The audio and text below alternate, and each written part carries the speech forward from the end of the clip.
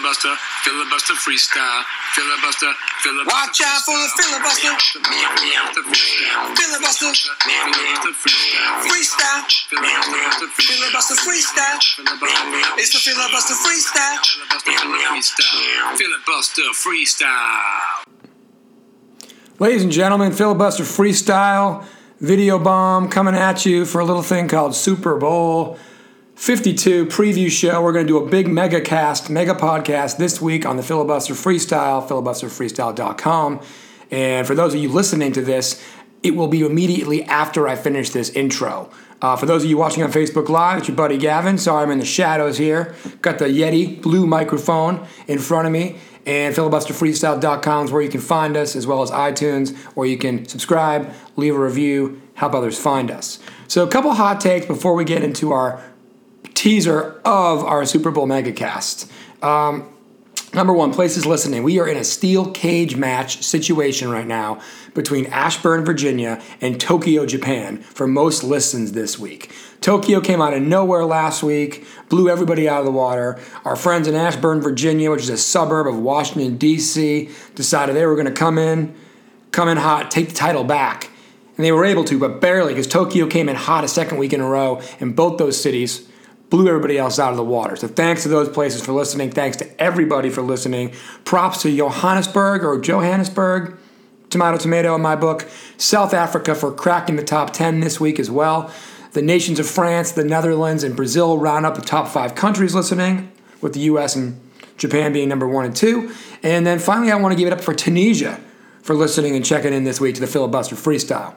So, a couple things. Last weekend, I finally saw The Last Jedi. I enjoyed it. I saw it in IMAX. If you haven't seen it yet, and you plan on it, spoiler alert, going to tell you how a lot of it ends. But it's been out for like a month and a half, so that's kind of on you. Like it was kind of on me until last Saturday when I went and saw it by myself. I've got a tradition of going to see new Star Wars releases by myself. I wasn't going to deviate now. But really, the movie didn't disappoint. It was very good. I enjoyed it. And I'm probably going to do a deeper dive at some point with one of our pundits on The Last Jedi and where the series and franchise could go from here. That being said, and those of you who've seen it who are still paying attention, great. And to those of you, again, who haven't seen it, I'm really about to spoil things here. They've essentially killed off the characters Han Solo in the last movie, and now, at the end of this movie, Luke Skywalker. Now, Luke Skywalker is like Yoda and Ben Kenobi and others. I think he'll come back because he's part of the Force, and even in the old Star Wars, they'd bring back Alec Guinness or the guy who's in the Yoda costume or Darth Vader. They bring them back and show them in kind of spirit form. I think Luke will do that, but essentially Luke, the man, the breathing creature, if you will, was killed off at the end in a very heroic way, in a very cool way. But my point is, my hot take is, Han Solo is dead. Luke Skywalker is dead. Princess Leia Organa is still alive. The irony of this is that Harrison Ford, who has played Han Solo, still alive. Mark Hamill, who has played Luke Skywalker, still alive. And unfortunately, Carrie Fisher, who has played Princess Leia over the years, is no longer alive. Now, through the wonders of CGI, they're able to have her continue to be a part of this movie. And I'm not really sure how I feel about that, but it seems like Leia, the character, is necessary for the future of this franchise, for the protagonist Rey, especially, played by Daisy Ridley. But it's just really odd that they had to keep the Leia character alive when clearly that's the hardest to do because they don't have that actor available anymore. Meanwhile, they got rid of Harrison Ford's character and Mark Hamill's character mainly as well. Kind of a hot take there. More to come on that. I do think it's great to be able to continue to see Carrie Fisher, and I do think that The Last Jedi was a great movie. I'm not going to let any of that bother me, especially in Star Wars. It's the epitome of science fiction. I mean, if you can get beyond the suspension of disbelief of that Cantina band from like the original Star Wars or Empire Strikes Back, you don't need to worry about some CGI 40 years later. Next hot take. So, you know how if you're on Spotify, sometimes it'll ask you if you want to sign in through Facebook, or sometimes if you join some other kind of third-party service, you can sign up with your email account or through Facebook. For instance, I signed up for a ClassPass, a third-party gym workout app on Facebook. Back in the day when I was doing this, and I know pundit Cindy Harrington was doing this too, and many others of you who listen and have been on the show, when you would sign up for dating apps, you would potentially sign up through your Facebook. And I bring this up because lately on my Facebook feed, I've been getting a lot of people I might know. And these people I might know, I think the algorithm is that when Facebook asks for your phone contacts, they start aggregating all the people in your phone who are also on Facebook who you're not friends with. So it actually has nothing to do with dating apps, but it will in a second.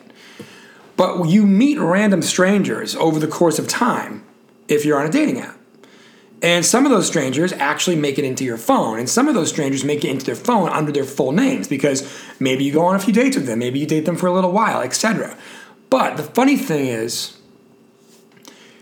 2, 3, 4 years later, the people you may know are people whose phone numbers are in your phone and you're not friends with Facebook. What the algorithm doesn't realize is they're not your friends for a reason. Like you didn't go on a third date with them or a first date with them even, or whatever. So really interesting that I've been seeing a lot of these random people who I'm like, who is this person? And I'm like, oh, I met them when I first moved to Charlotte. Oh, probably not going to become Facebook friends with them. Anyway, hot take there. Finally, Super Bowl 52. We're going to have on at least 4 guests this week before the big game. And we're probably going to do a quarter-by-quarter live Facebook Live megacast with pundit Cindy Harrington, live from Charlotte during the game. But pre-game, we're leading up to the game. I'm going to have Dan O'Brien, former Eagles season ticket holder. Dan Ruddle, current lifetime Eagles season ticket holder. Roscoe P., who was with me the night the Patriots won their first Super Bowl, also their third Super Bowl, but we'll get into the first one. And my cousin Doug Brown, who was with me last year in Miami, who was with me and many others there, me and many others during Super Bowl 49. But more importantly, he and his wife, Bridget, and their newborn baby, Theo, just moved to Philadelphia. So he needs to watch this Super Bowl literally in the belly of the beast. All those guests will be on, potentially Carl Ray and or Carl Ray's lovely wife, a couple Eagles season ticket holders there too. This podcast is, our punditry is overwhelmingly fans of either the Eagles or the Patriots. We got to do a podcast on that for sure.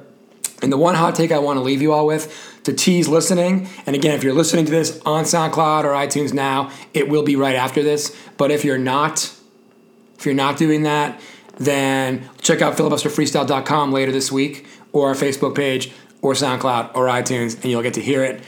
But my hot take is going to be this. I can't even find it. I'm so sorry.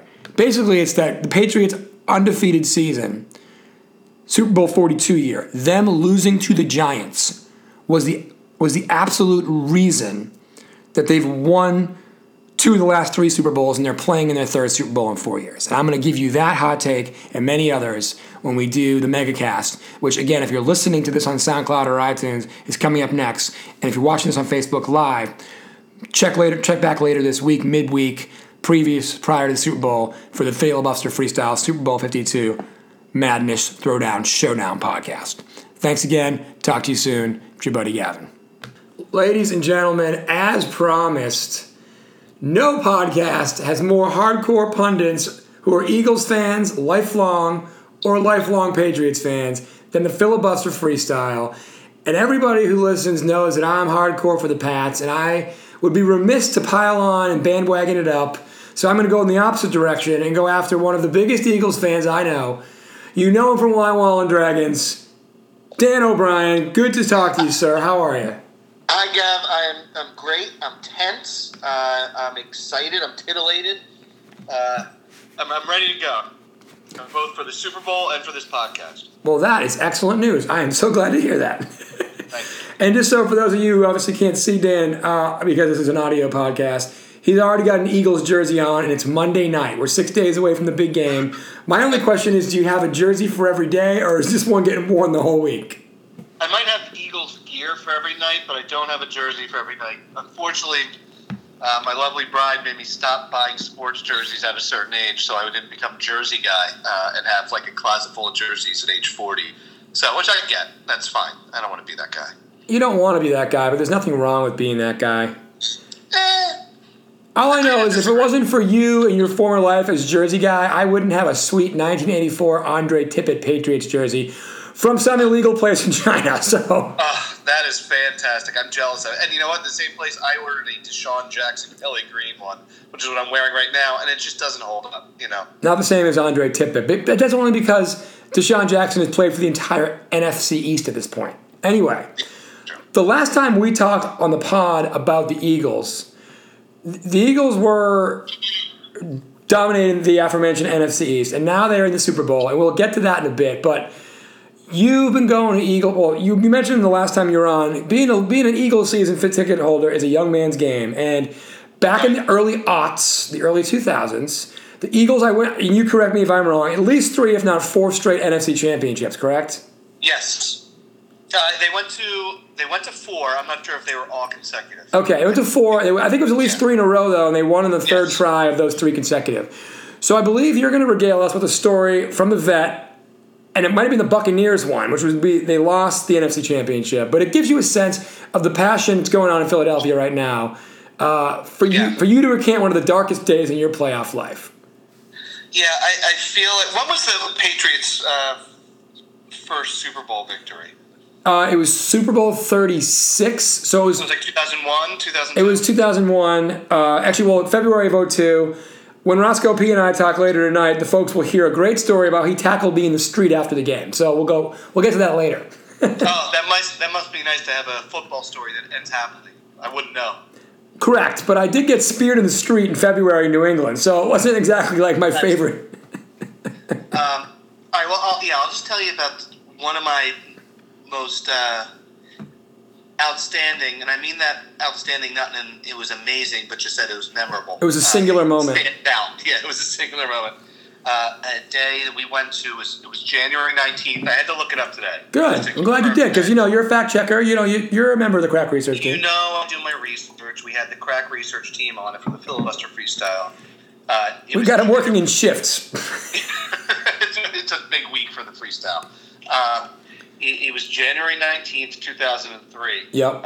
I was a early 20-something child who was out there, having a 9-to-5, but still rooting for the Eagles. We had tickets for the game. Actually, we were having big parties. Everybody was having parties for these playoff games because the Eagles, if you recall, in the previous 15, 20, 30 years, in 1981 they got to the Super. In 1980 they got to the Super Bowl. Right. In 81. And they lost. And then between that and 2003, between 1981 and 2003, they had a couple of they went to the playoffs a handful of times. Yep. And lost in the first round with things like the Fog Bowl. Oh, that was against Chicago, right? That was against Chicago, exactly. It's just very random, weird losses, and it was never anything memorable. There was never any march through the playoffs they had. They could never string anything together. Yep. And in the meantime, you also had the hated rivals of, the Washington Redskins had their turn in the 80s. The Giants had their turn a couple different times. And the Cowboys did too. And then the Cowboys had the mid-90s where they just steamrolled through everybody. So in 2003, we had a youngish quarterback named Donovan McNabb. It was the last game at Veterans Stadium. Of all time. The much hated Veterans Stadium. But, it's one of those things that everybody else hates it, but you love it because it's yours. Yeah, it's your piece of crap, yeah. Yeah, exactly. And it was a piece of crap, let it be known. It was a horrible place to play. It was a horrible place to watch a game. But it was loud and concrete and astroturfy. So it was the last Eagles game at the Vet, and we really thought that this was our turn. We were going into the NFC Championship, and we're playing against the Tampa Bay Buccaneers, who I know they've since won. They won a Super Bowl. Spoiler alert. Yeah, it was that year. Yeah, up until then, they were kind of a joke of a football franchise. And they had never won a game in the cold, under 46 degrees. And it was 16 degrees with a wind chill, 23 without. So it was a pretty cold game. Not awful, but it was a pretty cold game. But the confidence of Eagles fans was sky high. And right. I can say that definitively because living through this week right now, going into the Super Bowl, everybody is very, excited, happy, but tempers, Is it a measured tone? A measured tone? It is measured. It is, oh gosh, I don't know what's going to happen. For this NFC Championship game against Tampa Bay, when it was the last game of the Vet, it was people who were already making Super Bowl plans. It was a done deal. We were going to beat John Gruden and the silly Buccaneers. That's no problem. So we had tickets. So we had tickets up in the 700 level, the infamous 700 level of the vet. That's the highest level. They don't make those anymore. No, they don't. They do not. You could do a week's worth of podcasts on stories from the 700 level between myself and Dan Brudel and some other people. But I pulled into my friend's house who had the tickets at about 8 a.m. Sunday morning. Yep. This was it was a mid-afternoon game. He comes out with a giant bottle of Grey Goose, like a comic bottle of Grey Goose they have at bars. Like a caricature of a bottle of Grey Goose. Exactly. But actually full of Grey Goose. Full of booze, yeah. And we decide for some reason we're going to drink vodka and Red Bulls at this tailgate party. Mm-hmm. Those will work, by the way. Those will work. Yeah, and nobody has Red Bull, so we have to stop at the Walmart down by the stadium beforehand, but they don't sell it by the case. So we have to go in the little mini fridge by the checkout and get 24 individual Red Bulls, and it costs like $85. Worth it. Totally worth it. Totally worth it. So we go down there, and the details I don't necessarily remember for a million reasons. One, it was 15 years ago. B, we were having vodka Red Bulls. But I know I've never felt more alive and more unsafe in my life than in the parking lot before this game. And I've been to a number of number of sporting events. I've been to a number of concerts. And this was a scene that I've never witnessed before. There was naked people standing on top of RVs, diving off them into the crowds. There was, I'll tell you, like I said, I've been to a lot of tailgates. I've never seen illicit drugs, like hardcore drugs, used at tailgates. Right. I saw it at this. Okay. And it was shocking, and I didn't know what was happening. I was taken aback. Correct. I mean, you pretty much are living in a lawless. I mean, that basically down that way at the sports complex in Philly. For those of you who don't know, it's just a giant parking lot. And so what you're telling me is that that parcel of land became a lawless bastion for it was the Thunderdome. Yeah. It was the Thunderdome for a few hours leading up to this game. And the cops were just like, "Screw it, we're doing this." You know what? I don't recall nobody was intervening. Nobody was fighting or lighting things on fire necessarily. So the police were standing back and just, letting the day proceed. Now, it came time to walk to the stadium, and, I had been tailgating for a few hours, and I felt okay, but it wasn't, I was excited for the game more than anything. My counterpart, who had both tickets, he had really gotten inebriated, and I didn't realize. Right, because you were inebriated enough to not be paying attention to his levels of inebriation, correct? Yeah, exactly. I knew. I was like, oh, boy, so-and-so is... We'll leave names out of this, but so-and-so, it's nobody that's ever been on the podcast. Right. So-and-so is, he's having a lot. He better watch himself. But, it was okay. All in good fun. Right. Yeah, we'll let a hot dog inside the stadium. We were fine. So we start walking towards the stadium. It's about to be game time. We start walking towards the stadium, and my friend turns to me, and there's a long line to get into these porta potties. And quite honestly, the porta potties were there, and then there was other people just, there was a lot of urination. A lot of outside tinkling, if you will. Exactly, which is not completely out of the ordinary for a situation like this. That wasn't one of the more startling things I'd seen. And my friend decides to just go to the bathroom in his pants without mentioning it to me, and because he didn't feel like waiting in line. And this is before the game even started. So he didn't even, and I'm not trying to get too graphic here, but it wasn't as if he decided he was going to remove at least parts of his pants so that he could urinate outside. He decided that his pants were a safe cloaking device for him, for him to urinate in. It was a willful urination in his pants. And this is pregame. It was pregame. It was hands up, announcing it to me, highlighting it, and then I could see the results. That's when it really hit me. Said, this isn't, regardless of the outcome of the game, this is not going to be a fun afternoon for me. This is not going to be good. Right? I knew what I was walking into, and I had to sit next to this person for the entire game. Right. So you're sitting. Yeah. Wow. So, and all the other people we were tailgating with had tickets in different parts of the stadium. Right. So you didn't have to deal with that. Now, Did anybody else know that he had done this, or was it just your little secret? He announced it to Yeah. the entire row of cars had to have seen it. Yes, it was not a secret. He was not hiding it. It was actually the opposite of a secret. He was shouting it out and telling people. So, like a point of pride, if you will. Yes. So just to move the story forward. I'm in shock. I'm trying to figure out what's happening. Sure. I get the ticket from him, and we're walking towards the stadium. The game is, imminently starting, and people are funneling into the turnstiles, old school turnstiles, and people are funneling into them, and it's getting. People are really lubed up. They're ready to go, as much as my friend was. Right. So Probably the most lubed the vet ever was, arguably. Right. I would say it would have to be. I mean, up there. NFC Championship, overconfidence factor skyrocketing, and the last game ever, no matter what the result. Right. Closing out the stadium. Yeah. Okay. And an NFC Championship where we haven't seen an NFC Championship since 1980. 1980, right. So many people were either little children or not yet born in the stadium. So this is the biggest game in most of the people in the stadium's In their lives. lifetimes, yeah. Huge. Yeah. So we're going in. My friend, I'm basically holding him, and he's standing up at this point, only because the entire crowd is crushed so close, That's good. Yeah. So I push him first through the turnstiles, and they take his ticket, and they rip it, and they give it back. This is before, paper online tickets. We had real ticket Actual stubs. ticket stubs, yes. Yeah.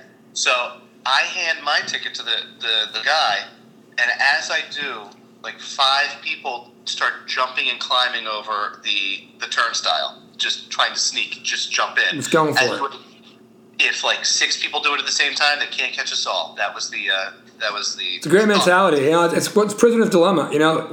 Some of us are going to win. So I've handed my ticket to the guy at the gate. He looks at me, and they start forming a plan to get the cops involved and to stop this rush through the gate. And he just looks at me. He's like, "Just go." And he's holding on to my ticket stub. I'm like, "All right, no problem. I know where I'm sitting. My friend has the ticket over here. Even though we've never sat in these seats before, I'm sitting with him." So I just go inside. As we're walking in, I hear the opening kickoff, and Brian Mitchell of the Philadelphia Eagles runs it back for the touchdown. Mm-hmm. Emotions are now I don't even care. I don't care about my ticket stub. I don't care about my drunk friend. All I know is we just ran back the opening It's kickoff. 7-0, yeah. This game is in the bag, and it is a party. We are going to kill it. I just got to get my friend to our seats, and we're going to have a blast. This is fantastic. So I walk him to our seats, and we have to walk up very high, to the top of the stadium. Then it's not easy, and then you have to slide by a bunch of people. We're in the middle of the row. I get him into a seat. We're sitting there. He keeps trying to order beers, and I stopped that right away. Yeah. So the thing is, I've just given up on having any cocktails or anything like that. I'm just here babysitting and hoping the Eagles win. You were the chaperone / fan, yeah. Yeah, I know the ceiling on my afternoon has just really come down, but it's still pretty high. The good news is your pants are dry and the Eagles are up 7-0, right? I mean, yeah. Oh, exactly. Life is good. It's not perfect, certainly, but life is good. Then my friend proceeds to tumble down 3 rows in the stadium over people, and they call the police on him, as they should. And they ask. yes, unruly behavior. They ask the cops come in. They say, "Oh, my fault, no big deal." They ask to check our tickets. Normally, wouldn't be a big problem. Oh no. The problem, my friend, who can't even speak, he has a ticket. Me, who I'm trying to act as his advocate, I don't have a ticket or any reason to be there. I can't show them anything. Right. And they don't want to hear anything from me, nor do I have a leg to stand on because I'm standing with this guy. Right. Not helping. No. So we both have to vacate these seats. Oh no. You're asked to leave, yeah. So I spend the rest of the game in the hallways where you come in trying to peek and watch the game from basically the concourse. And that was a giant fishbowl of concrete. They didn't have... It wasn't like open air like they are today where you get some nice vistas to watch as you're buying souvenirs and such. Exactly. No walkways. None of that. And so the next 3 quarters, I spent watching the Tampa Bay Buccaneers defense come into its own and return touchdowns for interceptions for touchdowns, and dominate the Eagles. The only touchdown the Eagles scored all day was the one I missed, the opening kickoff. They lost 27-10. Oof. I walked out. My friend tried to continue to buy beers the entire time, and I just had to basically hold him up against the wall for 3 quarters. It's really jonesing for beer, man. Yeah, well, you know the feeling once you're in that world. No question. And I just tried to get him a pretzel the whole time, and we ate some soft pretzels, a local fare. A Philly favorite, an excellent Philly local item, soft pretzels. So then the whole time, I forgot about this part too. I was talking to my friends over the weekend. We were reminiscing about the story. The whole time I'd been texting with friends at home like, oh, God, so-and-so is a mess. Oh, now he's doing this, now he's doing that. I was basically giving like a play-by-play because that was my only entertainment. Right, The game wasn't that good anymore, quite honestly, and also I could barely see it. I had to like peek over. Right, so and we didn't have like camera phones or like smartphones back then either. Yeah, so I drive home from the game, and we get back to our place, and my friend immediately passes out on the couch. Now, across the street, our friends who lived across the street had been having a viewing party, and they had a big thing going on, and it was still happening. They were still nice. partying. So my friend passes out on the couch, and who had been with me the whole game, and I go across the street and say, well, I'm back. Here we go. John's across the street. The entire party goes across the street, and it's like, oh, and they pick him up. They're like, oh, we've been hearing about you all day. They dragged him back across the street and had him retell the story, and basically made fun of him for the next hour or so until it got boring. Which is nice, a nice level of solace when your team doesn't get it done, you know? At least it was some sort of it was a small revenge, I guess, that he could be tortured a little bit at the end of the day to make up for my afternoon of torture. Right. Yeah, you did yeoman's work there, you know? Yeah, it's not a fun story, quite honestly. It's not fun, but all Eagles stories and most Philadelphia sports stories are not fun, nor do they end well. Right, but I think what we show here is the how much probably making the Super Bowl this year, especially with the backup quarterback having to come in for the last 6 weeks or so, how much that means to a fan base that, I mean, let's face it, Philadelphia has 4 major sports teams, like many cities in the Northeast, very provincial.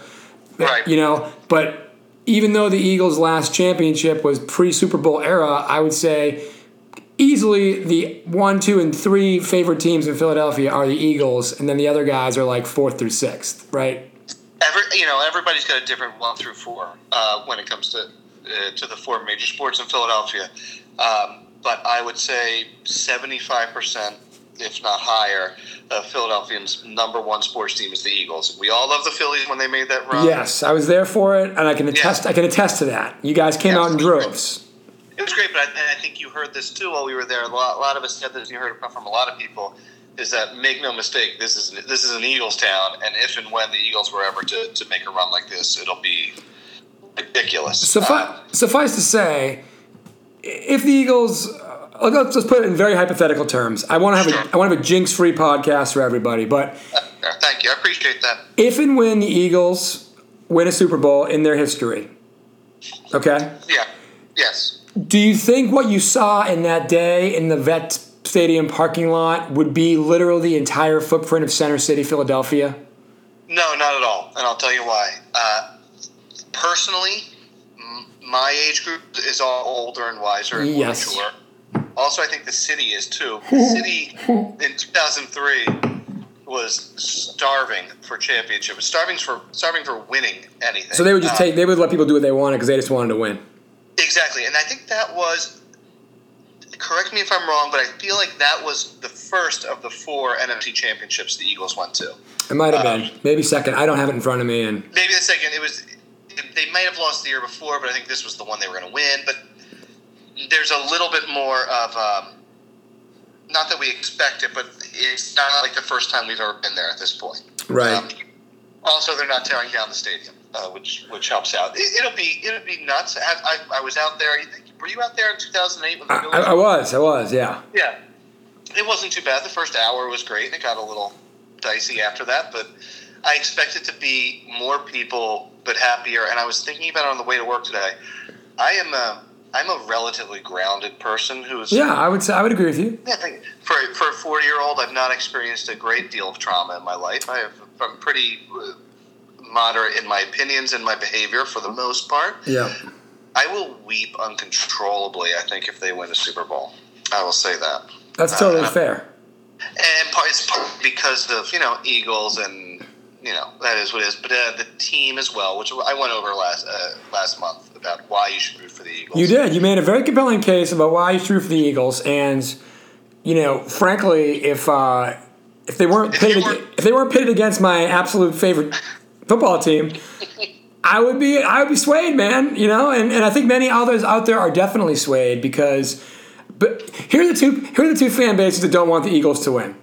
Clearly, the Patriots fan base because and then the host city, Minnesota Vikings fans. Yeah. My favorite meme of the week was a bar that said, "Welcome Eagles fans. Come inside for free beers thrown at you." Yeah, that wasn't great. You just can't let nice Midwesterners, what are you guys thinking? You'll never stand a chance in Philadelphia. I think a lot of it. Like the Santa throwing snowballs to Santa and all that. A lot of it's overblown and overplayed. And but at the same point, if you walked in there with a Vikings jersey, I'm sure you got razzed a great deal. Now, I don't think it was all the case. It was 100% of the case, but the ones that happened definitely got amplified. And then Philadelphia Twitter decided to take the ball and run with it and continue to heckle Millie, the 99-year-old or 100-year-old fan. That it was, sure, all fun and games. It's funny to a degree, but it wasn't in great taste. I feel like 100-year-olds are like toddlers. They should be off limits on Twitter. But neither here nor there, and honestly, Patriots fans wouldn't be any better. So, but those poor Midwesterners, those poor nice Minnesotans, have to host a team that just absolutely ran them out of town. So anyway, and Gavin, it's a week later. It's still going on. People are still talking about saying that if Philadelphia were to win, they should have their second parade in Minneapolis. And it's still like the people who were heckling them last week. They're doubling down. Yeah, and again, I'm not saying I haven't gotten a few chuckles here and there, but I will never say that it was classy. Oh, all's fair in fandom. Well, Dan, listen, I got to call our buddy Dan Ruddle, current season ticket holder of the Philadelphia Eagles, a man who, despite it being a young man's game, decides, no, I'm in it forever.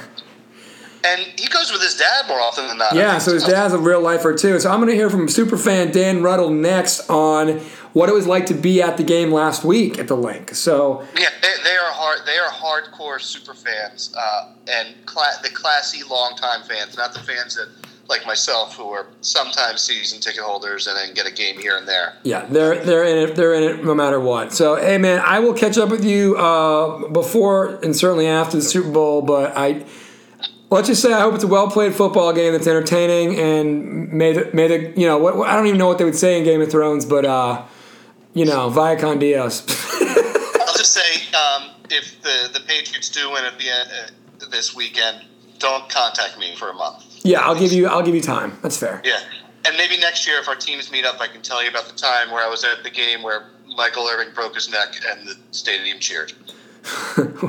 No better way to leave it than that, Dan. I'll talk to you soon, buddy. All right, take care. Have a great evening, Gavin. You too, man. See ya. Go Eagles.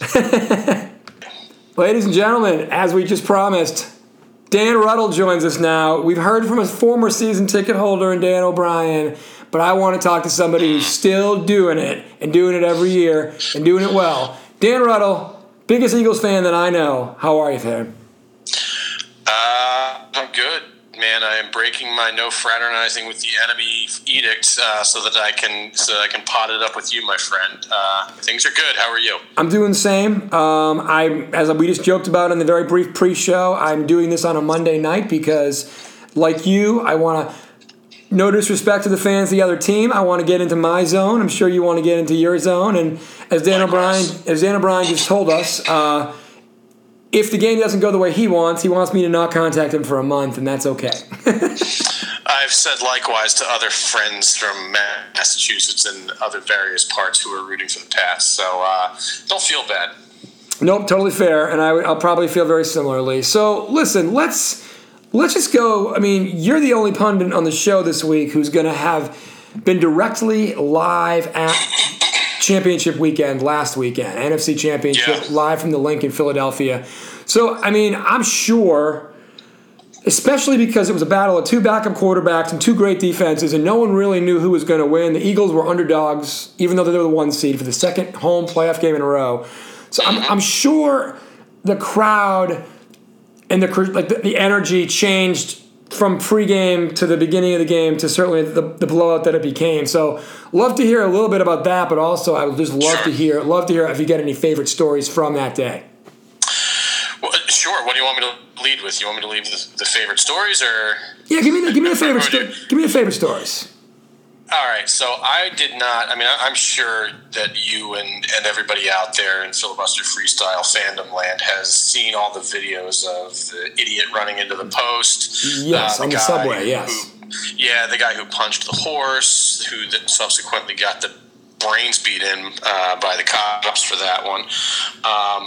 But by and large, there's not a lot of actual physical violence in the building anymore, which is a good thing.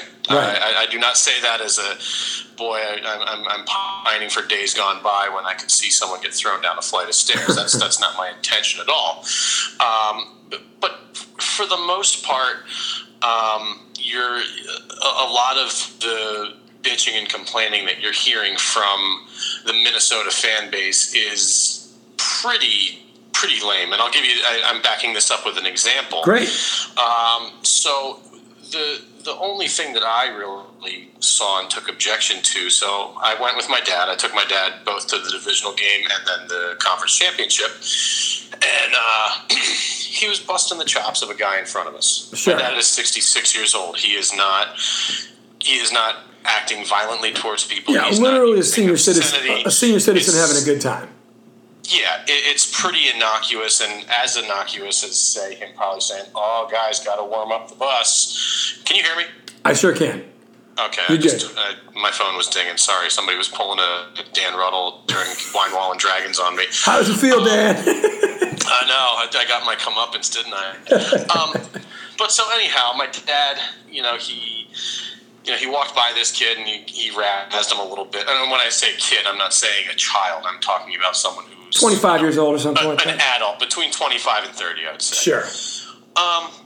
And he said, he razzed him a little bit. And then after the half, I mean, I don't know if you watched the whole game, but, the Eagles scored that long touchdown to Alshon Jeffrey with like a minute and 20 left in the second. The Vikings go 3 and out. And rather than, kneeling on a decent half, Dougie P goes and he marches down the field and kicks another field goal, at which point it's 24-7. Yeah. And the Eagles are cruising. So that happens as the half ends, and I'm going to walk out to go get a beer to use the bathroom to meet up with some friends, and I go out in front of my dad, and I'm walking down the steps, and all of a sudden I hear this shouting and jawing from behind me, and I see this kid standing up, shouting in my dad's face and cursing at him. So I run back upstairs, and told him in no uncertain terms that he could quietly sit down and take his take his ribbing like a man, or he could deal with me and the rest of the people in my section. Nice. In so many words, which he turned around and started complaining about it. And I said, well, no one's been violent to you. Nobody's poured anything on you. No one's puked on you. No one has hit you or acted violently towards you. You're getting your chops busted. You've been handled with kid gloves as far as I and the rest of the people in this stadium are concerned. So basically, get the you-know-whats. Bug off, yeah. Yeah, so that was about it for any kind of tension. I'm sure that there were some other tales from other sections of the stadium where it was a little more probably volatile. Yeah. Where some punches may have been thrown, but for the most part, man, the party was on from, midway through the third quarter after the second long touchdown, the one that he threw on the flea flicker to Torrey Smith. And it was a party, man. It was incredible. It was an unbelievable catch by Smith, too. So going to the fact that it ended up being kind of like probably an hour and a half party at the end of a long day. Yep. What was the vibe going in? And I know people were amped up. Clearly, it's a home game, it's a championship game, but people must have been nervous. Well, yeah. To your point, the last playoff game that they had at home prior to this season was against the Saints, and that was the primetime game of Wild Card Weekend so that would have been January 2014. Okay. So people tailgated all day and were absolutely smoked by the time they were walking in. I actually have a friend who I will not name, but you've met him.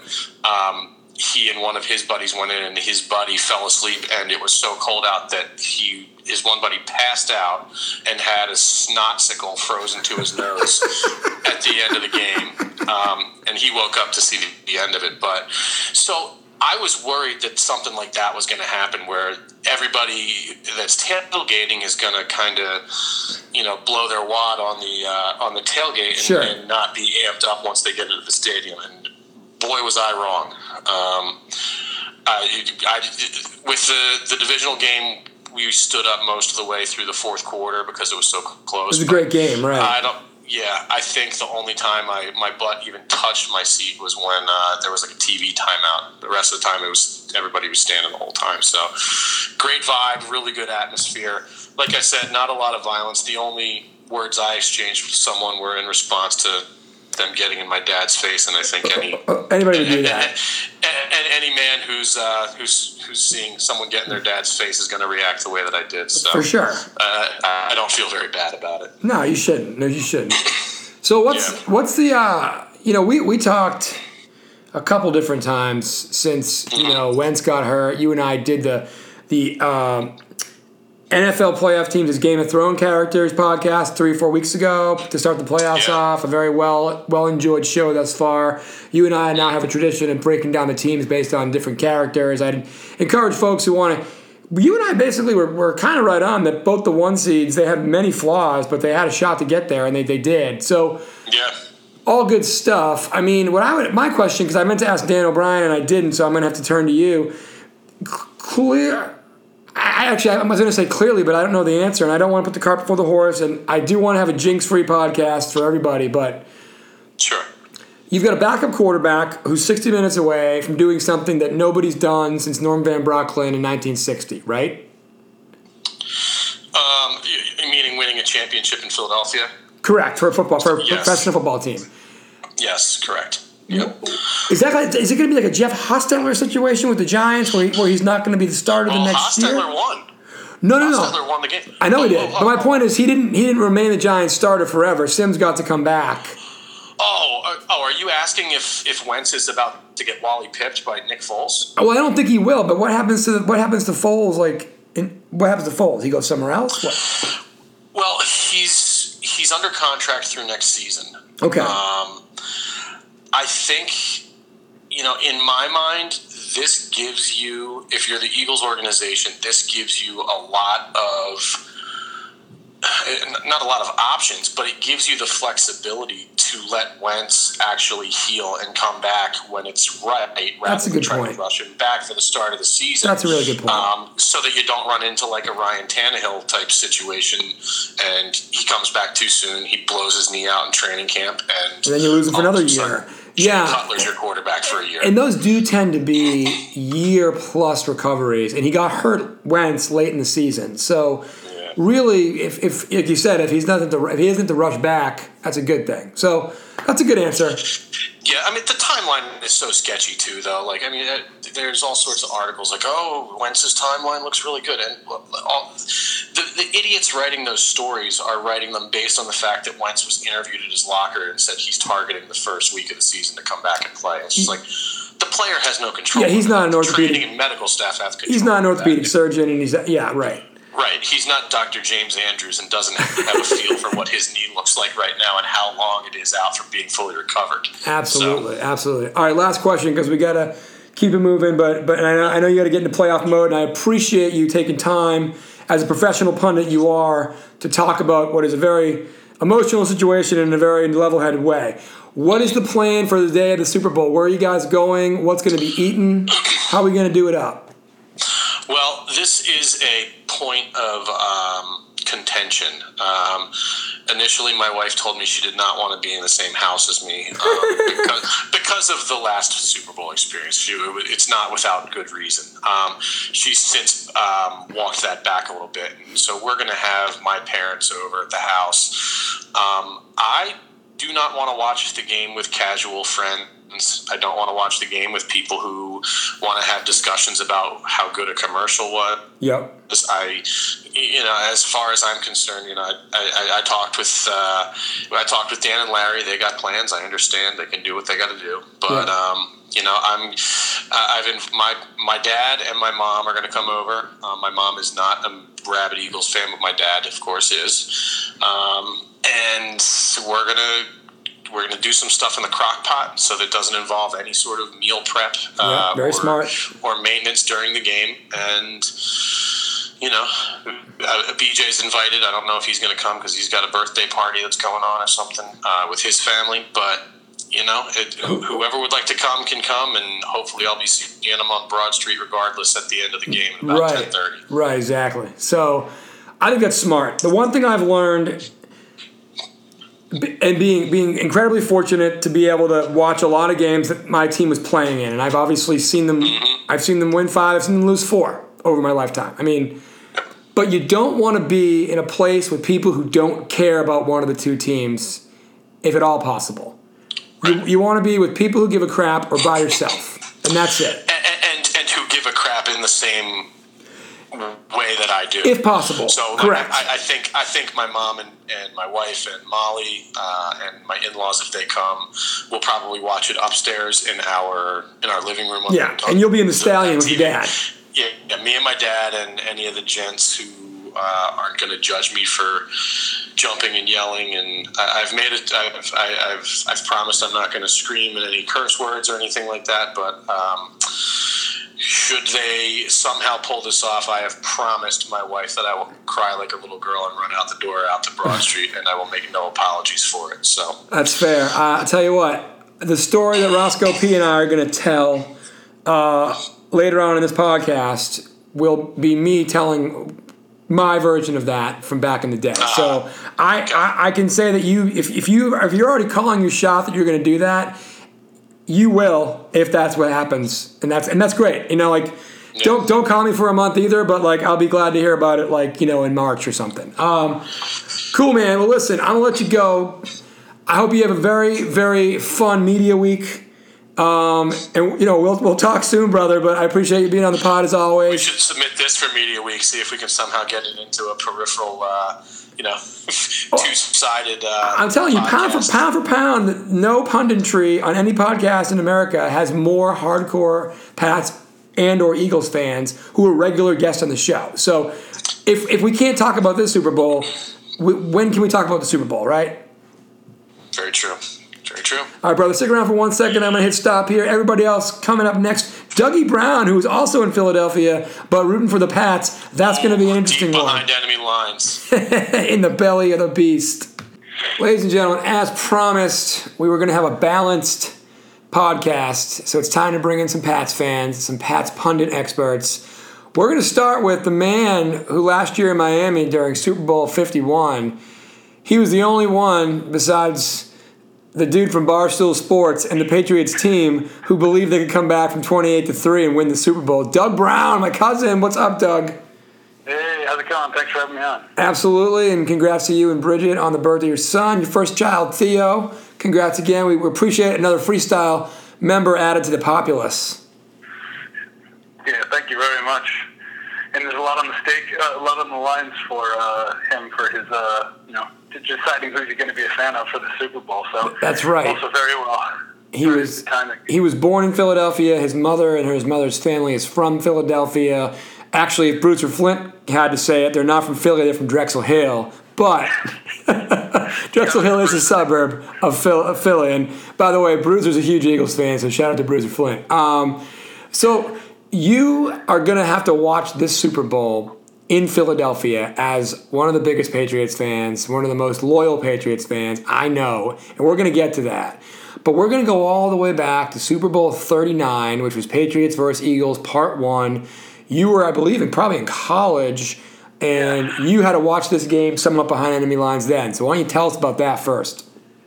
Yeah, essentially since, basically any time since high school, I've basically lived outside of Massachusetts for the last couple of years. So, especially going to college in Baltimore, a lot of my good friends were all people from Philadelphia. So, for the Super Bowl, trying to get together, trying to watch with friends rather than just going to, see New England people, we figure, everyone here seems pretty passionate about the game, but, we're all good friends. So, this is going to be a good experience. The worst case scenario, we're going to have a good time, have some brews, and then regardless of who wins, at least it's going to be a party. Right. So I grossly underestimated the sort of savages that Philly sports fans come, especially when it comes to Eagles, and especially when it comes to getting a championship.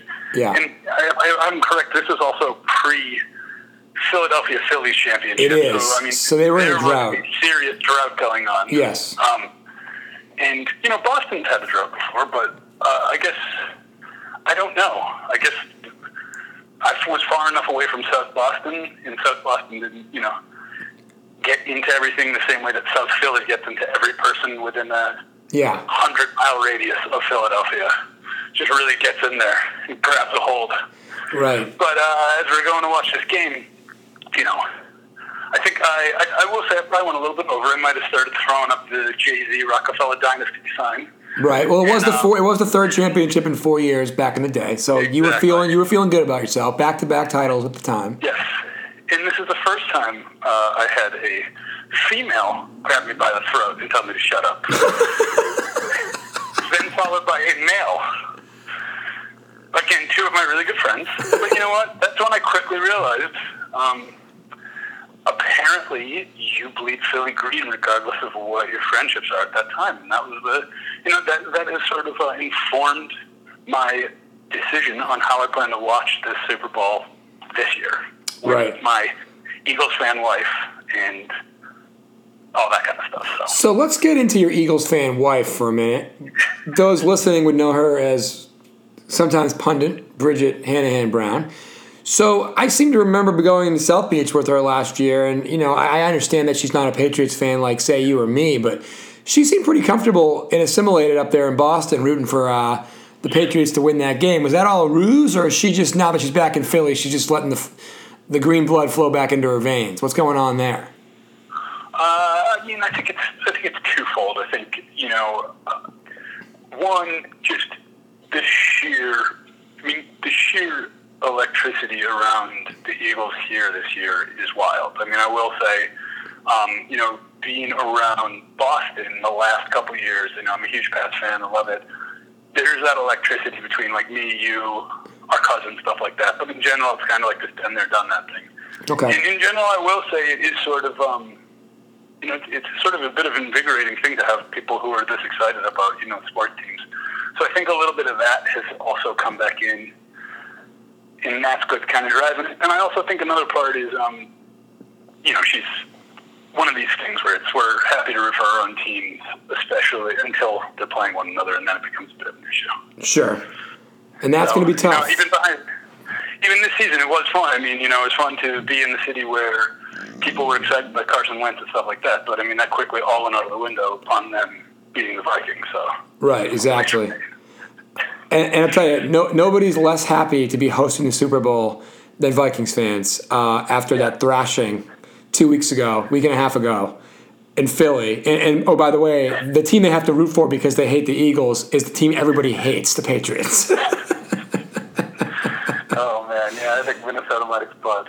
Well, I've seen some good stories about people signing up for Uber in order to take Eagles fans to the wrong place, which I found quite funny.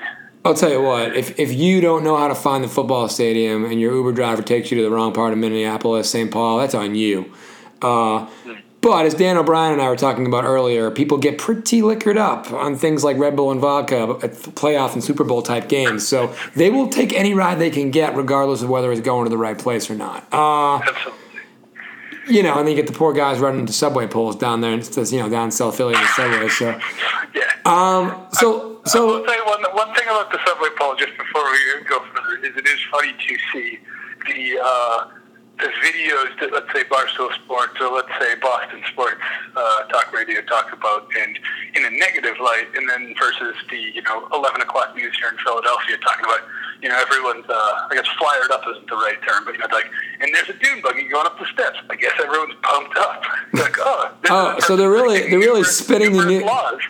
Yeah, they're really spinning the news to be positive. Like somebody's vandalizing the art museum steps in a dune buggy. Go Eagles! Exactly.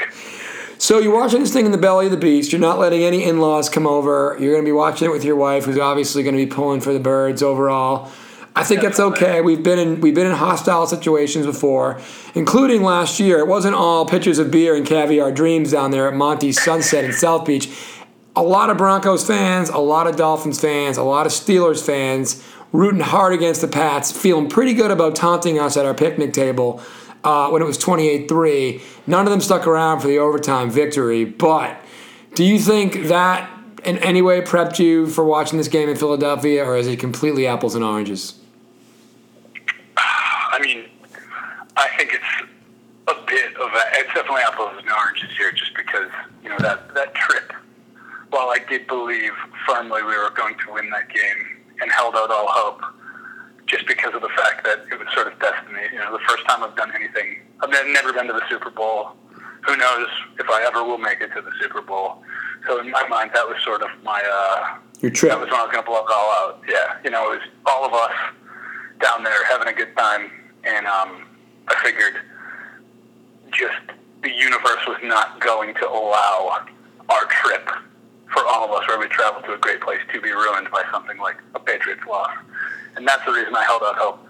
A little bit different here. I still think we're definitely going to win this game, but I don't think, at the end of the day, I'm watching this on my couch, and at the end of the day, I guess the only thing the universe may be saying is that we have put a bet on whoever wins this game, our son Theo will have to be a fan of that team. So wow, so you're talking about lifelong fandom for your infant son. It's on the line.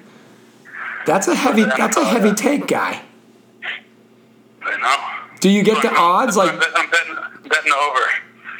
Yeah, I like it. I was going to say, do you get the odds? Like, do the Pats have to cover, or they just have to win outright? It's just Super Bowl championship. Because that would really suck if the Pats win and you're elated, but then because they didn't cover. Because the only time they ever covered was last year when they went to the first ever overtime Super Bowl. So they probably won't cover again. And so that would really stink if they won the game, but your son had to be an Eagles fan because of the spread. Anyway. Well, hopefully my wife doesn't listen to this because she may use that against us. I don't think she can. If you guys didn't agree to it at the beginning of the bet, then it's all good. That's a Filibuster Freestyle arbitration hearing right there. Boom. Filibusterfreestyle.com. You can find us, and you can get an arbitration from me, your buddy Gavin, for free. Let's talk about, clearly you were the voice of positivity at Super Bowl 51 in Florida. And by the way, the game wasn't there. We were. And of course, my brother Alex, the aviator, was the voice of dissent, and they were down like 7-0, and he thought Pats were gonna lose. So we don't need to belabor that. But Super Bowl 49 at Austin and Talia's house, that was our Super Bowl where a bunch of Patriots fans watched the game at a Giants fan and his wife's house, and she's a Pats fan. But it's weird watching a game in the home of a guy whose team owns you in the Super Bowl, the New York Giants. But the best part was that you again remained very positive, and my brother was again negative, and you guys almost got into a fight in the living room, which is fine. But do you think that we missed out last year in that we didn't get video of me dancing to me and Tom Brady getting drinks at the club, part 2. I will say if we could have got that going through the speakers at the Harborside bar, that would have been amazing. But yeah, we were robbed at least of a little bit there. I would have jumped in that pool that everybody didn't want to go into. Yeah, and we wouldn't be talking this year due to the hepatitis you would have gotten. Correct. You do not want to fall into that pool in South Beach at Monty Sunset. Though, unofficial sponsor of the week, go there. I think we drank 17 pitchers of beer between the 6 of us. Thankfully, Bridget was not pregnant at the time. Or Theo might have 4 heads. Anyway, but we're glad he has 1. So, dude, any hot takes on the game or any thoughts or any hot takes from Philly Sports Radio? Any fun sound effects going on down there on the Tony Luke show or whatever the hell it's called?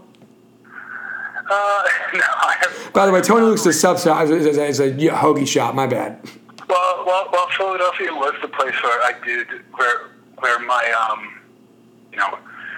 seed was planted for the love of sports talk radio, and has just blossomed as I've become accustomed to better Boston sports talk radio through Boston. I have not dipped back into the WIPs, the WFANs of the world. Trying to stay away from much as Joey Gabagool's hot take and big lock of the week, and stick with a little bit of the lighter stuff that we get up in Boston. Yeah, a little toucher. I will say, a little Toucher and Rich action. You're one of the diehard Toucher and Rich fans, which is good because apparently Tom Brady's not going to do interviews at EEI anymore because some guy made fun of his daughter. Yeah, it's a family-friendly podcast, so I don't think we can say what she was called. But anyways, I think in general, hot takes for this. I am slightly worried about the overall productivity of the city of Philadelphia, whether they win or lose, because I truly believe the people, I don't know, you've talked to the 2 Dans, I've heard certain people say cautiously optimistic, but the more I've heard and talked to people, I think people actually believe this is the time. It's sort of destiny. Carson Wentz went down, Nick Foles stood up. I personally don't believe that, just because I think, I'm the consummate optimist for the Patriots, but that's also because it's sort of a proven team. Yeah. So we'll see what happens. I think that in general, people are going to be, I do think you're right. Get picked up for a couple of weeks. Of the people I've talked to today, the Philadelphia fans, and I don't blame them for this at all, because if they were to win the Super Bowl, they haven't done it ever, and they haven't won a championship at all in the NFL since 1960. I had 2 men who were 40 years old tell me that they were going to cry openly, that they've already called their shots to their wives, that they're going to cry openly. And one of those 2 men said he was going to run down Broad Street with whoever else was out there. So no one's going to work Monday. No one's going to work Monday in Philadelphia either way. And more importantly, for gosh sakes, America, can we get the Super Bowl Monday as a holiday? Por favor. Please. S'il vous plaît. I'll say it in any language I need to. It should be a holiday. It's unbelievable.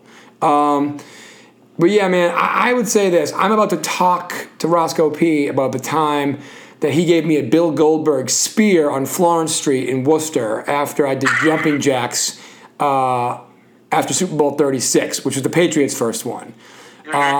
Here's a hot take for you. The Super Bowl... So the Patriots won in their 3rd try, right? And I think I've heard some Eagles fans start saying, well, this will be their 3rd try. The backup quarterback thing is not lost on people because, in theory, Tom Brady's backup quarterback to start.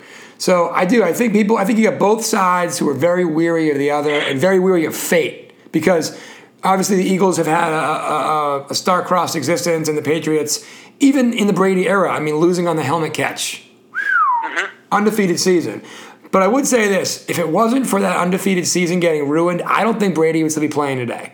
I think that that has always left him with something to prove. Even when they were 18-0, they lost, and people were still saying he wasn't better than Peyton Manning, and I think that got him in. Then he blew his knee out, which sucked, but between not going undefeated and then losing a season, he got into whatever this Tom versus Times TB12 stuff he's doing, and frankly, he's 40 years old. He's playing pretty well. So I don't think we, the Patriots fans, would have gotten Super Bowl 49 experience, Super Bowl 51 experience, and now whatever the experience is in 52 if the Pats won Super Bowl 42 and went undefeated. So a lot of karma on the line. I'm not even going to go into it, but we're going to see what happens, man. It's going to be interesting.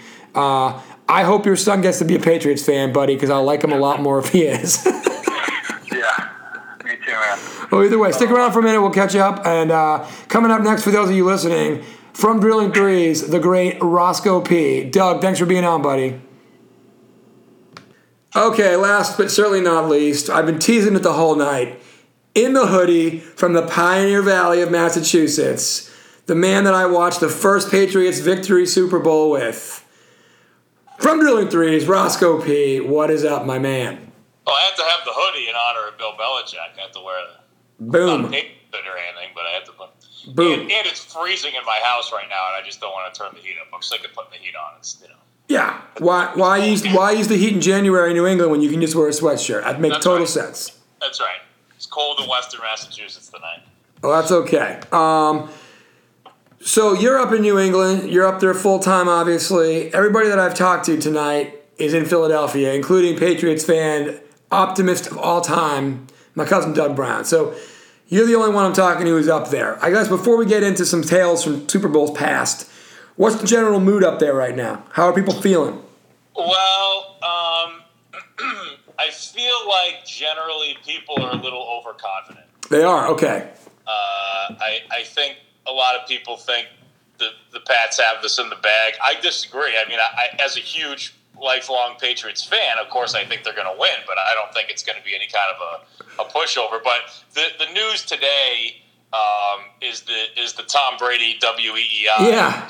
Has that been discussed yet? Just very briefly, Doug and I mentioned that he cut his interview short on EEI because one of their other hosts talked smack about his daughter from his Facebook commercial. Yeah. So that was kind of the big story of today. So that's what people were talking about, which, who cares? But and the other thing, the two bills, the 30 for 30, the two bills on Thursday night. Yeah. So people are excited about that. So really quickly on that, that's a good thing to bring up. So they were teasing that like in the middle of the NFL season. Yeah. And I don't know, right around Christmas, I'm like, I wonder if it's out because I figured it was the holidays towards the end of the season. And all it kept saying was winter 2018. Because they basically probably were worried about when can we milk this thing the most people will watch it. So the fact that they're going to put it out 3 days before the Super Bowl is played, 1, genius, 2, must-see TV, and 3, I am fascinated. Me too. Can't wait. Fascinated. Yeah. I think it's going to be great. Me too. The early reports from some of the media people who've seen it earlier have all said it's great. It can't not be, right? I mean, yeah. And let's not forget to give Bill Parcells a little tip of the cap. Andrew Bledsoe, and of course, Bob Kraft. I mean, the Patriots were going to move to St. Louis right around 1992. Right. And Bob Kraft stepped in, hired a real coach, drafted the real quarterback. Actually, funny fact, do you remember how Drew Bledsoe was the number 1 pick, but number 2 was Rick Mirer? Rick Mirer, yeah. And that was kind of like the original Ryan Leaf, Peyton Manning debate. Now, Mirer didn't have as bad of a career as Ryan Leaf, but... Or as bad of a life. Right, but Bledsoe definitely was the clear choice, as was Peyton Manning. But it made me remember that at Doug Shea's wedding back in the day, which I went to with our man Andrew Patterson and our buddy Levente, there was a little boy at the reception in Maine, the state of Maine, by the way, and the year was 2006, in a Rick Mirer Chicago Bears youth jersey. Wow. How many levels is your mind blown? 1, Rick Mirer played for the Bears in the 90s, not the 2000s. Number 2, we're in Maine. Number 3, it's a youth size. Number 4, we're at a wedding reception. I mean, wear a tuxedo t-shirt for God's sakes. Yeah, I like the party.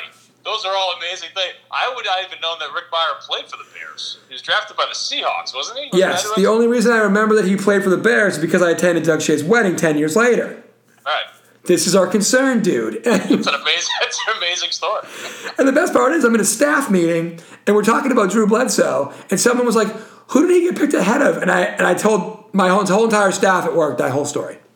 Oh, wow. They all know about Doug Shea now. And I'm so happy that we got to mention Drew Bledsoe. I was going to mention Drew Bledsoe, he's not forgotten. Like he was the honorary captain Yes. of the championship game Yes. last week, and he gets a huge pop every time he comes back. That he is still beloved in New England. I do think though he gets turned into a punchline too much because it's like he was this joke of a quarterback, and then the good quarterback came in. Like Drew Bledsoe was awesome. Yeah. He just wasn't the best of all time. Right.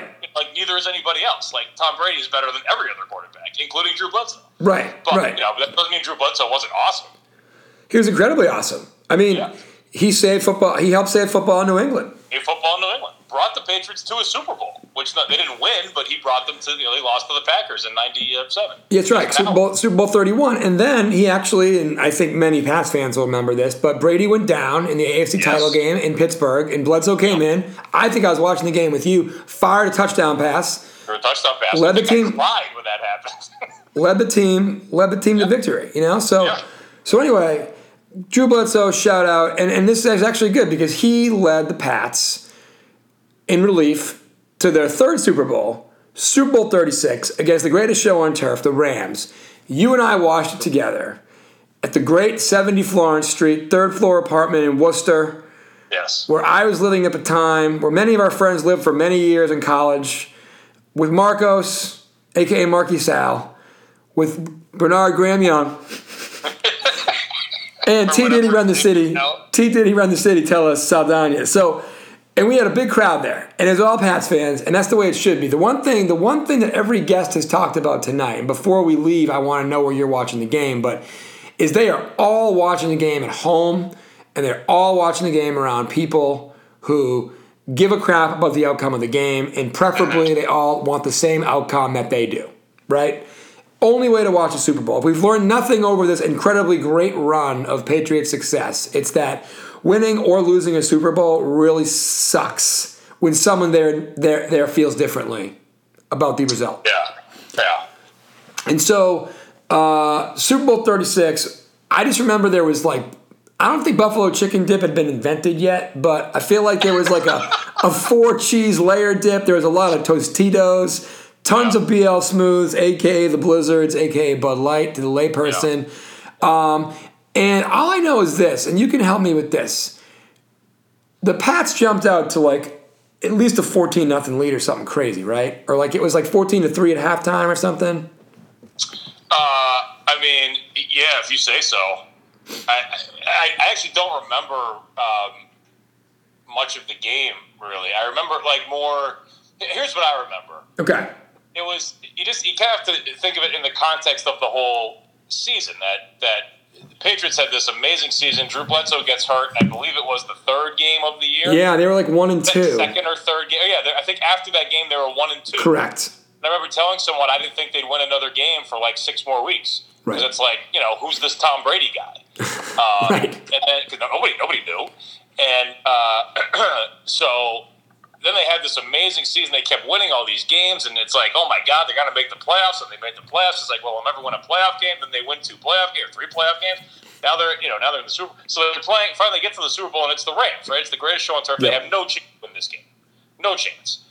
And what I remember that it was going to be a blowout. This is fun. It's nice that they made it. Right. But they're just going to get blown out. Everyone's getting blown out by the Rams. So my recollection was that early on, and maybe they were even winning at halftime. I don't even remember that, but they weren't getting blown out. Not at all. I feel like the first quarter ended, and it was at least close, and maybe they were winning, and it was oh, hey, wait a minute. We didn't get blown out by the Rams. Maybe there's a chance here. So I remember that. I don't remember a lot of specifics. I remember Willie McGinnis just popping Marshall Faulk in the mouth a bunch of times every time he tried to run out of the backfield. Yep. And I remember the last drive, and of course the play to win the game, which I'm sure we'll talk about in a minute. But if you tell me they were winning 14-3 at halftime, I'm more than willing to believe that. Well, guess what? The crack research team, while you were just talking, went and looked it up on Wikipedia, which means it must be almost true. Has to be true. And the score at the end of the first quarter was 3-0 Rams. So to your point, So it was close, right? Close game, greatest show on turf, 3 points. Patriots scored 14 points in the second quarter. Halftime score, 14-3. Then they went up 20-3 at the end of the third quarter. And I believe this is the crux of my thesis tonight. Because this is one of the times when I learned that if you're going to run your mouth and say you're going to do something stupid, and the thing that you want to happens, you gotta walk the walk, and you gotta do the stupid thing you said you were going to do. So that's a lesson to all the kids out there, that be prepared if you want karma to smile on you to do the dumb thing you said you'd do. So I said, and this was me at like... You haven't told the story yet? No, this is me at 20... This is me. I've teased it. I've said that I was tackled on the street by you at the end of whatever I did, but I didn't tell anybody what it was yet. Okay. But what I said, and I believe it was either at halftime or the end of the third quarter, was if the Patriots hold on to win this thing, I'm going to do 10 naked jumping jacks on Florence Street immediately after the game ends. Yes, that's what you said. And despite the inebriation level of everybody in the room, including me, everybody started talking to me about, hey, Gavo, you better do it if they win. So, and believe me, because then the Rams didn't win. They scored 14 points in the fourth quarter. Must have been 17, right? Well, no, no, it was 17-3, and then they scored 14 points. Oh, it was 17-3. I thought you said it was 20-3. No, it's my bad. It was 17-3. We went up 17-3. They tied it at 17 apiece, and we'll get into that a little bit. But anyway, do you remember the Ty Law like fumble or pickoff that they called back? Because that was BS. Yes. That was still, and this was before the Red Sox won. This was the first New England championship since the '86 Celtics. The first of like our adult lives by far. Right. And all of us thought when they called that back, there's no way we're going to be able to hold on without that extra 6-7 points. Yeah. Which is when I was feeling pretty good about not doing jumping jacks on Florence Street. Wasn't that a pick six, the Ty Law play? Pick six, yes. Pick six? Yeah. So it basically was the Patriots putting, the nail in the coffin, so to speak. Right. And then it gets called back on a hold on the other side of the field or something like that. Okay. So anyway, we continue to shotgun nachos down our throats. We continue to sip ever so gently on beers, not drinking them quickly at all. I was sipping nothing gently. Yeah, that's fair. And then we get to the end of the game, and John Madden, who at the time was not just a video game guy, but also called the games for real. He's actually a guy who had a job. Yeah. He literally said, you got a rookie quarterback, a backup quarterback, Tom Brady. You got like a minute left or whatever it was, a minute 30 left. You probably should just run the clock out and play for overtime. Right. And instead, the Patriots dynasty was born. J.R. Redmond, ladies and gentlemen. The great J.R. Redmond. Great J.R. Redmond. This is why I hype this podcast up as real Patriots and real Eagles fans talking real hardcore football stuff. If you thought someone was going to bring up J.R. Redmond when I started this pod, you're a crazy person or you're Roscoe P. because he brought it up. We go deep on the podcast, baby. It was J.R. Redmond, right?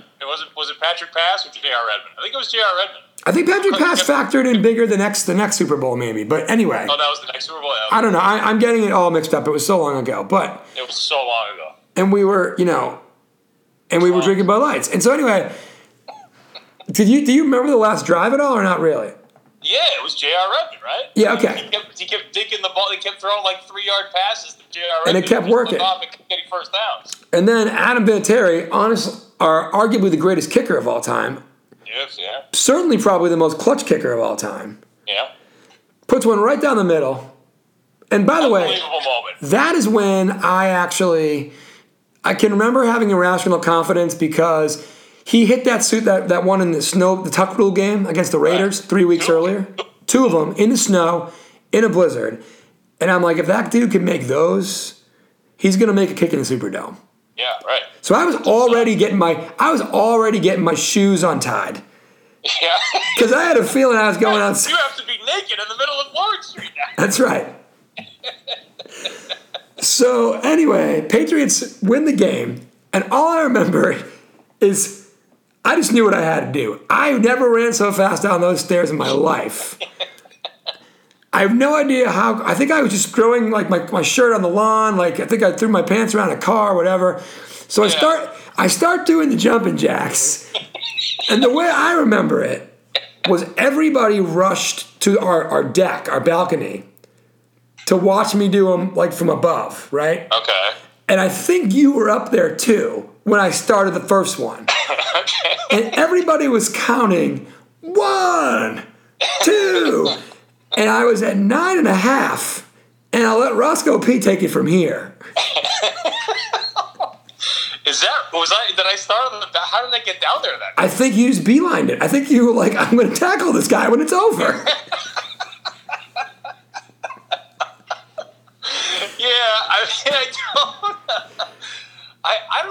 I think I may have gone downstairs. Okay, maybe you did. Maybe that's how I want to remember it. But so anyway, I think there were people on the balcony, but I remember like some people came downstairs. The house we were in, and there was another house like 2 doors down. Oh which had yeah, a bunch of our friends there too. That's right.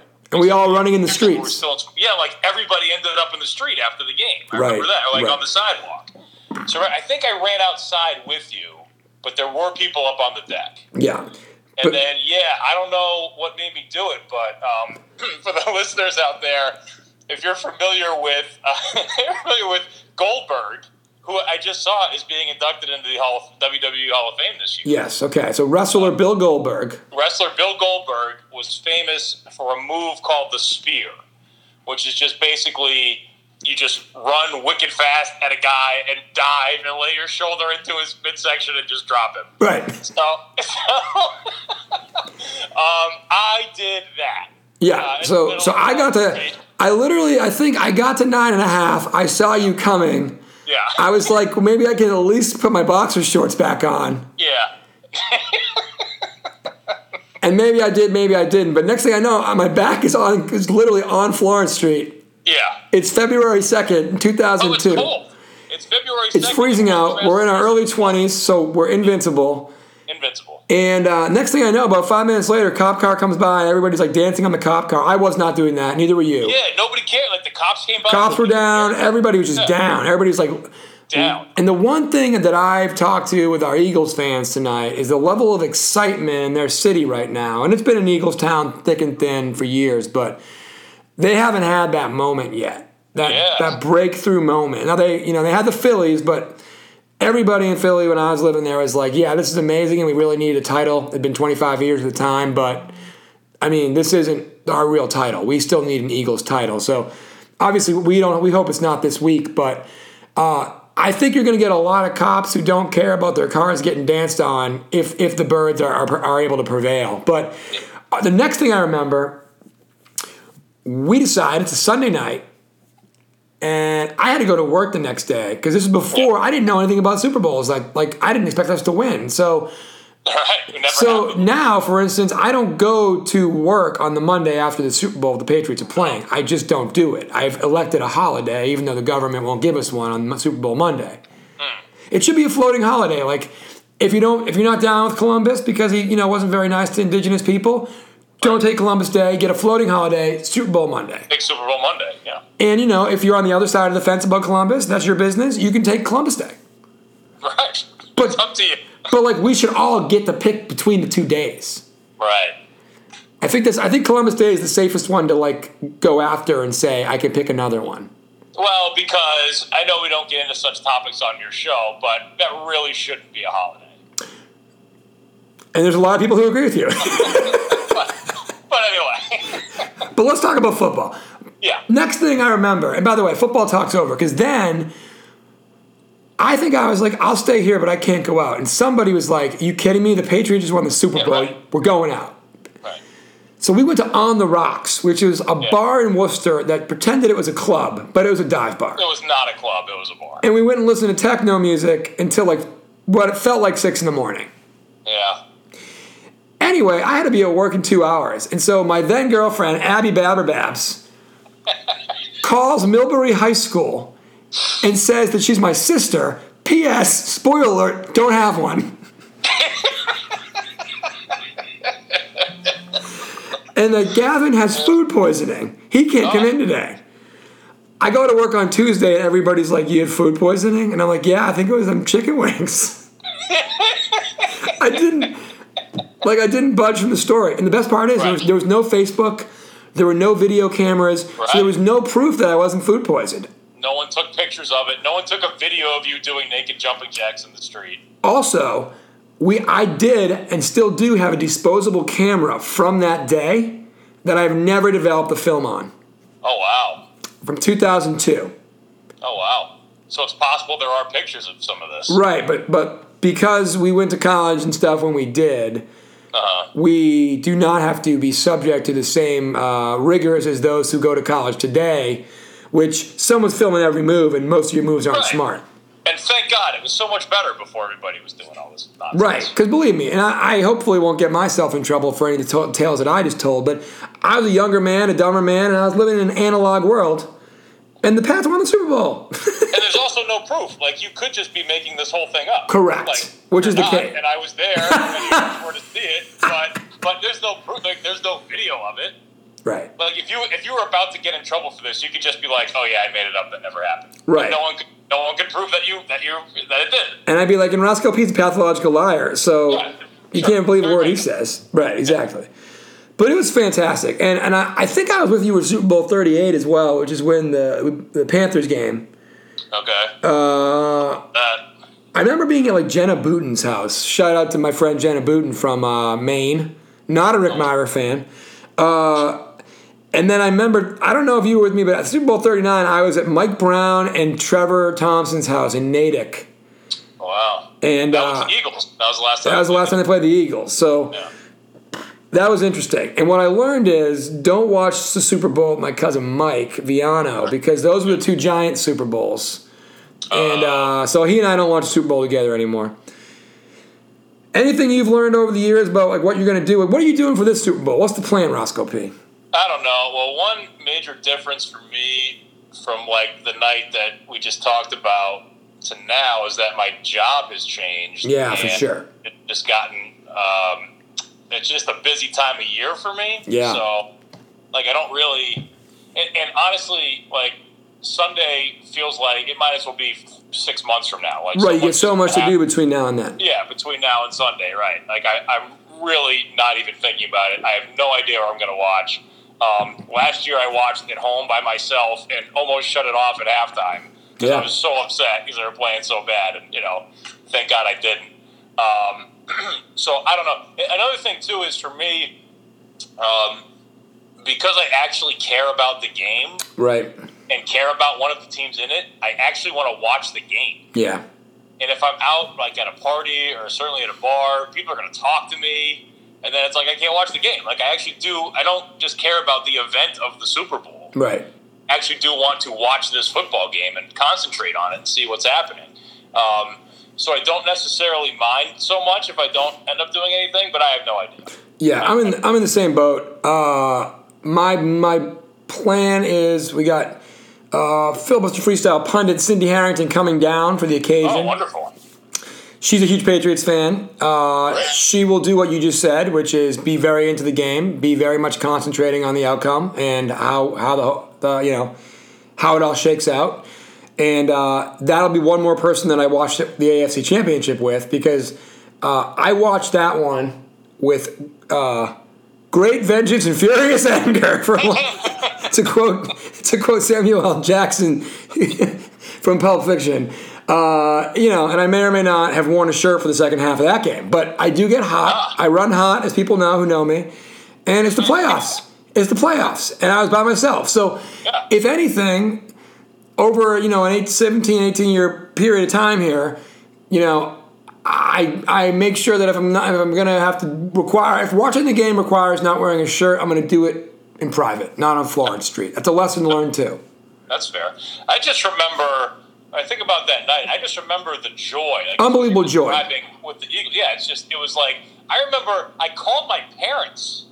Like, I was so happy. I called my parents. Yeah, but your dad's a huge Pats fan. I mean, I don't know how much. Yeah, I don't know what my mom is too. Okay, cool. They both are. But I remember, our friend John Kennedy was there, and he called his mother and put me on the phone with his mother. Yeah. I don't even really know that well. So we're like talking to each other's parents. We were so happy that this happened. Yeah, I remember when we were at the bar, we're just like total strangers just hugging each other. Yeah. It was unbelievable.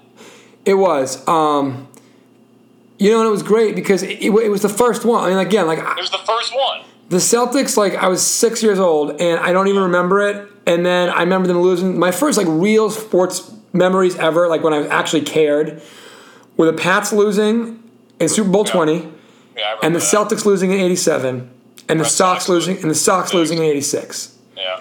And then it took 15 years for somebody to like make us feel the exact opposite, Right. in which and everybody forgets. Like, there's been a ton of success since then, and people it's really annoying for the same fan base to win more than everybody else, and one day we'll go back to being that other fan base, and someone else will get to win, and Yep. but the pure joy of that first Super Bowl championship, even though the Red Sox thing was like a life-changing, altering thing for the entire region because of the baggage, like the Red Sox had baggage. Right. 100 years of The it. Patriots started in 1960 and basically stunk for most of the first 30 years of their existence. Right. Except for like 1 year. Right. Except for like 5. So there was no baggage. It was just like, oh, they stink, they'll probably blow it. But it wasn't like, oh, they're out to get us. The Bambinos cursed us. It was just like, we stink. We're not as good as they are. Right. So, yeah, man. That's an important point. That's why I think for fans our age, like, how many 20-year-old New England Patriots fans are there who've never known anything other than the Patriots win every year? Right. Like, when you're our age and you have to grow up with your football team stinks every year and they win one game and they're the worst team in the league, to go from that to this moment was unbelievable. Yeah, for sure. That's what made it so special. It's not going to be as special for some 15-year-old kid from, Weymouth watching the Patriots win the third Super Bowl of his lifetime, next week. It's just not going to be as special for him as it was for us. Correct. And the only way that can ever come back is if they'd have to go into decline for a long time. If they get bad again, right? And that's where the Eagles fans are now, which is that they couldn't love their team more. And as one of the guys pointed out, I think Dan Ruddle, I mean, what really stinks is they made one Super Bowl in 1980, Super Bowl 15. Jaws. Yep, Jaws, Ron Jaworski. And then the Redskins win 3 Super Bowls. Oh. The Giants win 2 Super Bowls. The Cowboys, who had already won like 2, win 3 more. Yeah. And then they get, Donovan McNabb finally gets them back Yeah. almost 35 years later. And they obviously lose, and now that was 14 years ago. So the joy that they will feel, and I did say I wanted this to be a jinx-free podcast, and I think I've managed to do that, but I will understand your joy, folks in Philly, if you get the W, and I will not be jealous of your joy because it was an amazing feeling that night, and thinking back on that night, it's still the best championship that I've experienced. Yeah, it's the best. It's my favorite. Like, I've had great moments in sports, like participating in sports, personally, playing or coaching, but as a fan, that is the greatest moment of and I've been a huge sports fan my whole life. That's the greatest moment, and I don't think that could possibly be topped. And the ball, Adam Vinatieri's kick, that moment where you knew it was going through and they won the game, that moment will never be. I mean, I just feel like, as I remember it now, the ball was about to go through the goal line, and I was already on the second floor of 70 You already Florence. had your pants off. Like I had to walk off. Like it was like Big Papi letting it linger. I was walking off Yep. because I knew what I had to do. I made a promise. You made a promise. I wasn't a wise man, but at least I kept my word on that one. Yeah. Nice, man. Well, hey, stick around for a minute. Can't think of a better way to end it. I will say once again to Eagles fans, great fan base. Hey, good luck. Good luck. Absolutely. You know what? Good luck. Yeah. Congrats to both teams on getting here. I especially like it because it is so much different watching the Super Bowl when your favorite team is in it. Definitely. And so it's nice to get another chance to do that. And for Eagles fans, welcome back to the party. And we will be doing Facebook Live by quarter with myself and Cindy Harrington this Sunday, Super Bowl Sunday, Filibuster Freestyle, Mega Bomb, Video Bomb, by quarter podcast. It shouldn't disappoint. There'll probably be a whole wheel of cheese, maybe some cocktail shrimp. Fat Gavin's coming out for Super Bowl Sunday. I'll tell you that right now. Oh, breaking news. Breaking news here on the podcast. Bury the lead. 3 hours into the podcast. Fat Gavin's coming back on Sunday. Woo! Big day. All right, Roscoe Pete, we will... It was Fat Gavin doing the naked jumping jack, so it's so appropriate. People don't forget. All right, Roscoe, well, you and I have some serious music podcasts to catch up on in the year 2018. We got to break down who actually got into the Hall of Fame. We will do that, but for another time. And we'll catch you soon, Roscoe. Pete, thanks for being on. Stick around. We'll catch you up. All right.